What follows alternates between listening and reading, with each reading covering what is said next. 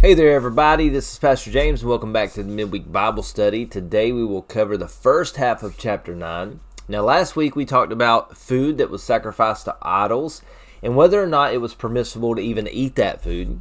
Paul finished up the chapter by saying that if what we ate caused someone to stumble, then basically he would never eat that food again. Now, as we begin in chapter 9 today, it's fitting that Paul immediately begins with talking about giving up his rights as an apostle so that he would never be an obstacle to the gospel of Jesus Christ being received by anyone. So let's read this together. There's some background dynamics going on, and so Paul is actually addressing a couple things, and we'll talk about that. So 1 Corinthians chapter 9, verses 1 through 12, let's read this together. Am I not as free as anyone else? Am I not an apostle? Haven't I seen Jesus our Lord with my own eyes? Isn't it because of my work that you belong to the Lord?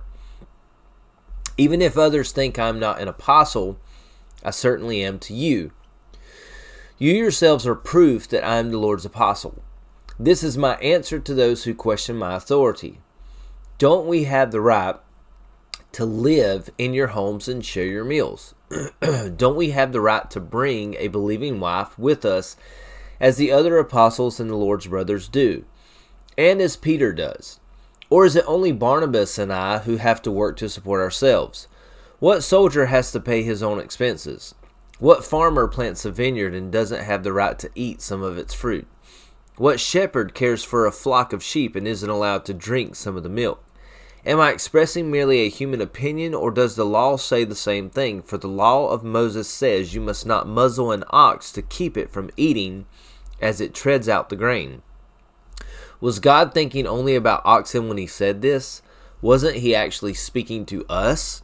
Yes, it was written for us so that the one who plows and the one who threshes the grain might both expect a share of the harvest.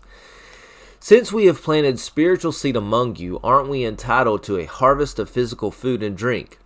If you support others who preach to you, shouldn't we have an even greater right to be supported? But we have never used this right. We would rather put up with anything than be an obstacle to the good news about Christ. All right, let's dig into this a little bit, and today's study should be pretty quick. So you got to understand that there are two things going on here that Paul is addressing. The first thing is like we said earlier in chapter 8, Paul clearly communicated that, yes, as Christians, we are free and we have the right to do many things and really to eat any kind of food, which was the main focus of chapter 8, but it translates into many areas of life from that point.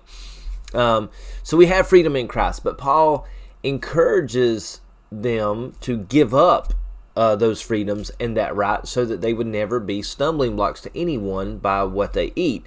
And Paul is already committed to give up that right himself at the end of chapter 8, and he encourages the church of Corinth to do the same. Now, the other thing that's happening in chapter 9, so chapter 9 is continuing on from the end of chapter 8 in that same sense, okay, the same attitude of giving up our rights as Christians. And so Paul is continuing on from that, but the other thing that is going on is that there were some of the people in the church of Corinth that doubted whether or not Paul was even truly an apostle. And if you remember back to chapter 1,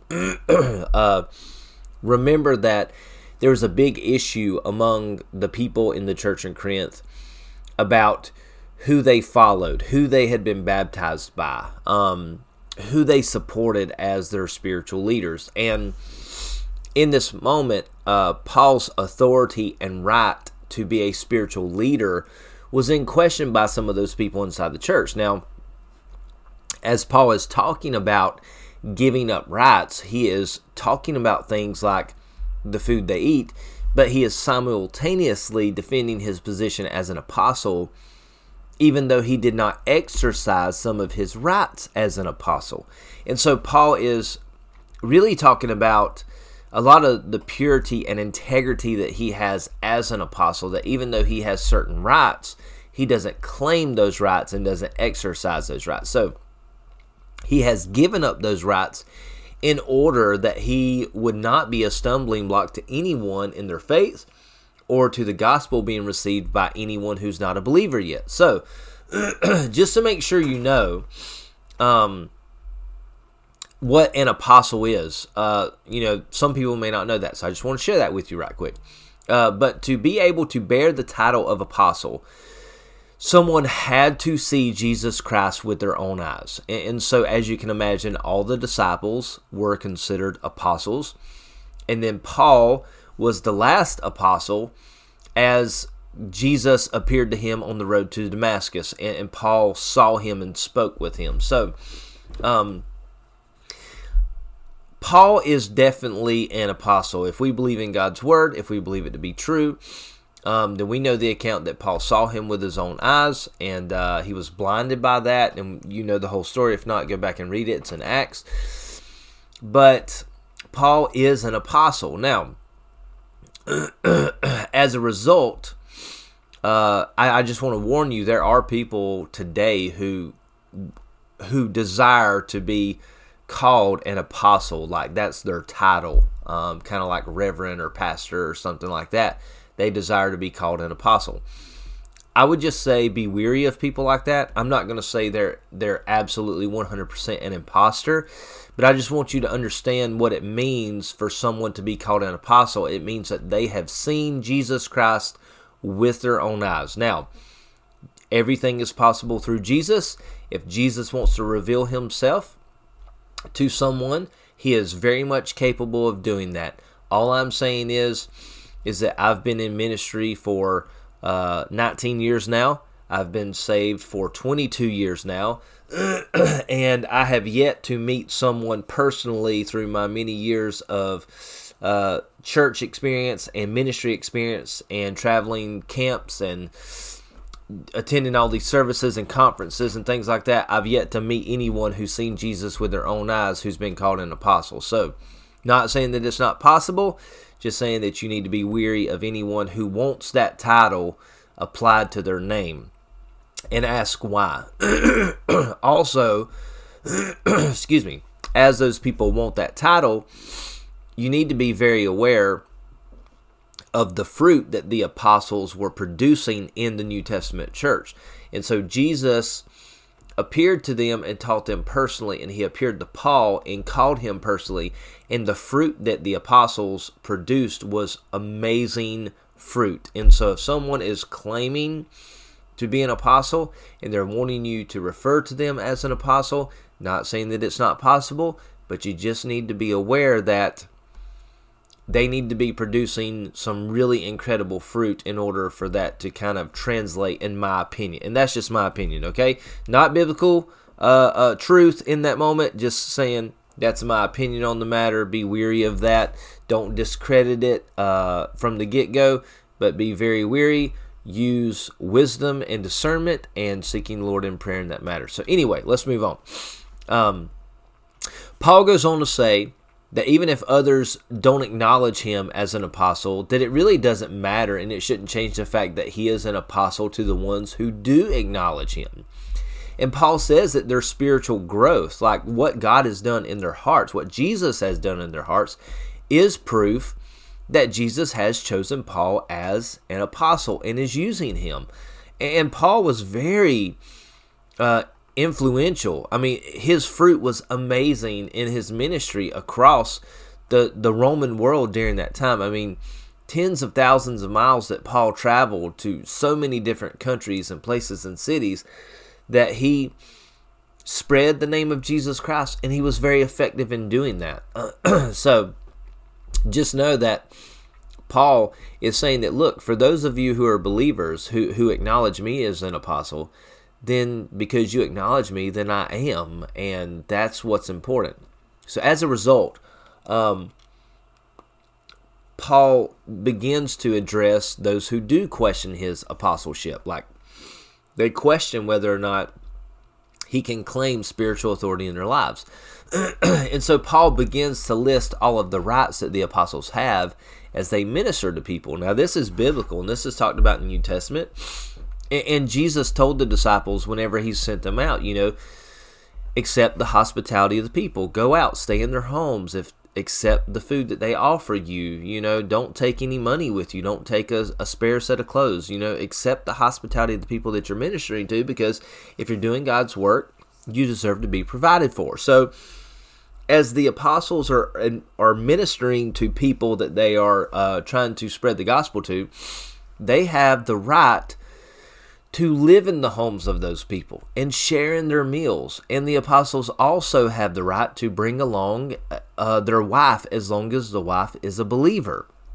And now, Paul and Barnabas do not claim those rights. They support themselves. They stay in their own tents. They work to earn a living. And they don't bring wives because they don't have wives. They're not married. And their ministry to the people is much less taxing than the other apostles. Now, I'm sure during this time it was probably a privilege for an apostle to come and stay in your home. It would have been considered a great honor. Our attitude today is very different. I think we as Americans have really we have really strayed away from hospitality. And we would like to consider ourselves hospitable and nice and cordial to people. But at the same time, for someone to come and stay in our home who we're not super familiar with, that's kind of a burden, because there's this expectation of, well, you have to be presentable and you have to be polite and you have to go above and beyond to make sure these people are comfortable. And that means you're uncomfortable in order to make them comfortable. And so a lot of people don't like to have people in their homes anymore. And the idea of a spiritual person coming to your home, I can imagine some of you who are listening to this, probably most of you, I'm probably your pastor if you're listening to this. Now, if I'm not your pastor, think of your pastor or a pastor that you know, and imagine them coming to stay in your home and how uncomfortable that would be, because there might be things that you do in your home that you would be not necessarily that's sinful, but you would be ashamed of if someone else saw it, or someone else saw what you watched on TV, or saw what you said, or there was just this uncomfortableness to go above and beyond for this person.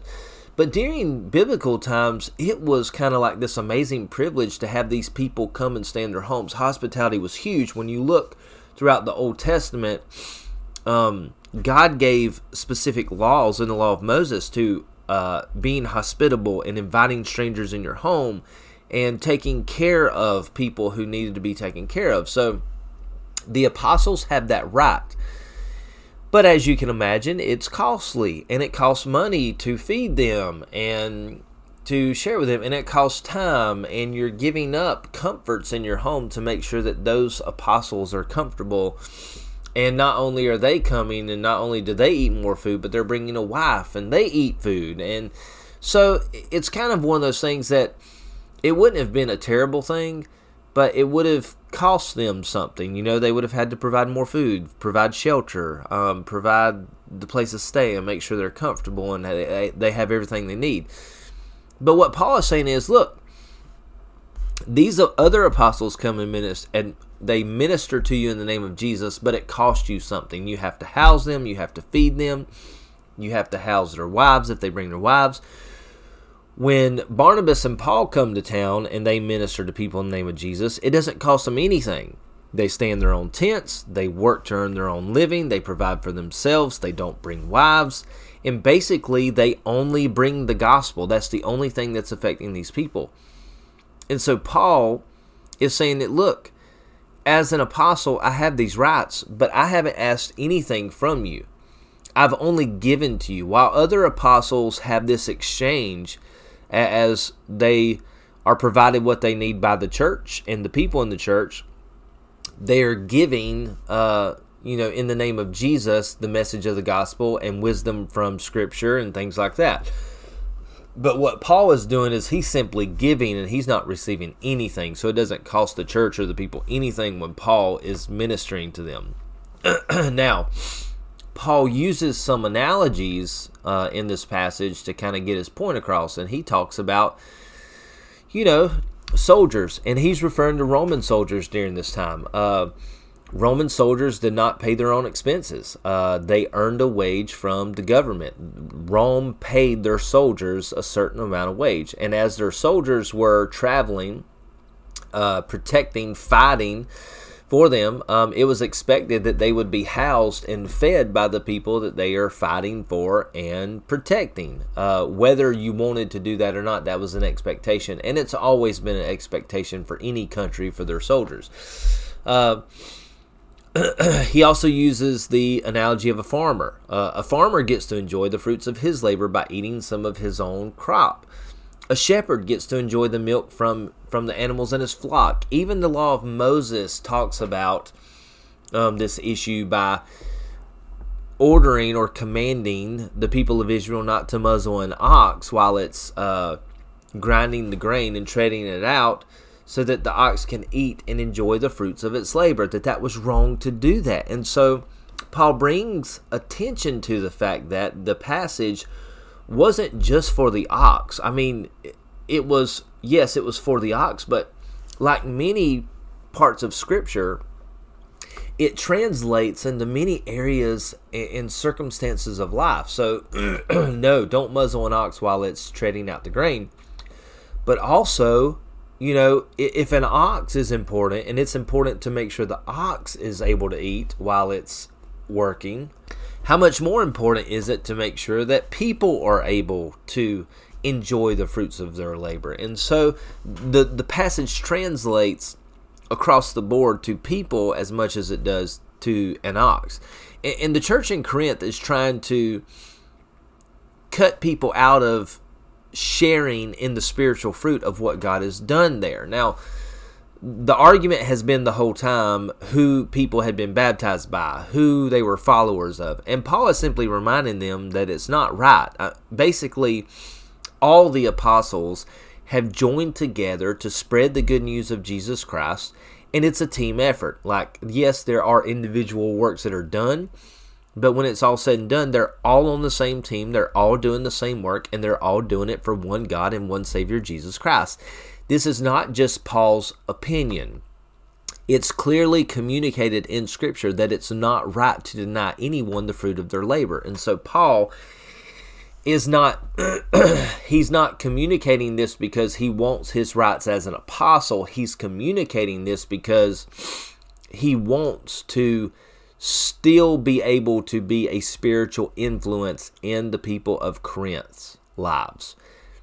He wants them to acknowledge him as an apostle, not to give him his rights as an apostle, but to acknowledge him as an apostle and to give him his right to preach and have authority over them to help guide them through their problems. Now, Paul and Barnabas have clearly planted spiritual seed among the people of Corinth, but it is interesting that Paul and his companions have never claimed their rights as apostles to receive anything. So, what is Paul arguing for? Paul is arguing for his right to continue to be a minister of the gospel, and to be the minister of these people. He wants to continue to pour into them. And so the people of Corinth are so supportive over other apostles, and they give them food and drink, and they give their wives food and drink. But for whatever reason, it seems like they're wanting to cut Paul and Barnabas out of their spiritual influence inside their church. Paul is reminding them that he hasn't cost them a thing. He says, look, I'm not in it for me. I'm not in it for what I can get out of it. I'm not in it for food. I'm not in it for drink. I'm not in it for a place to stay.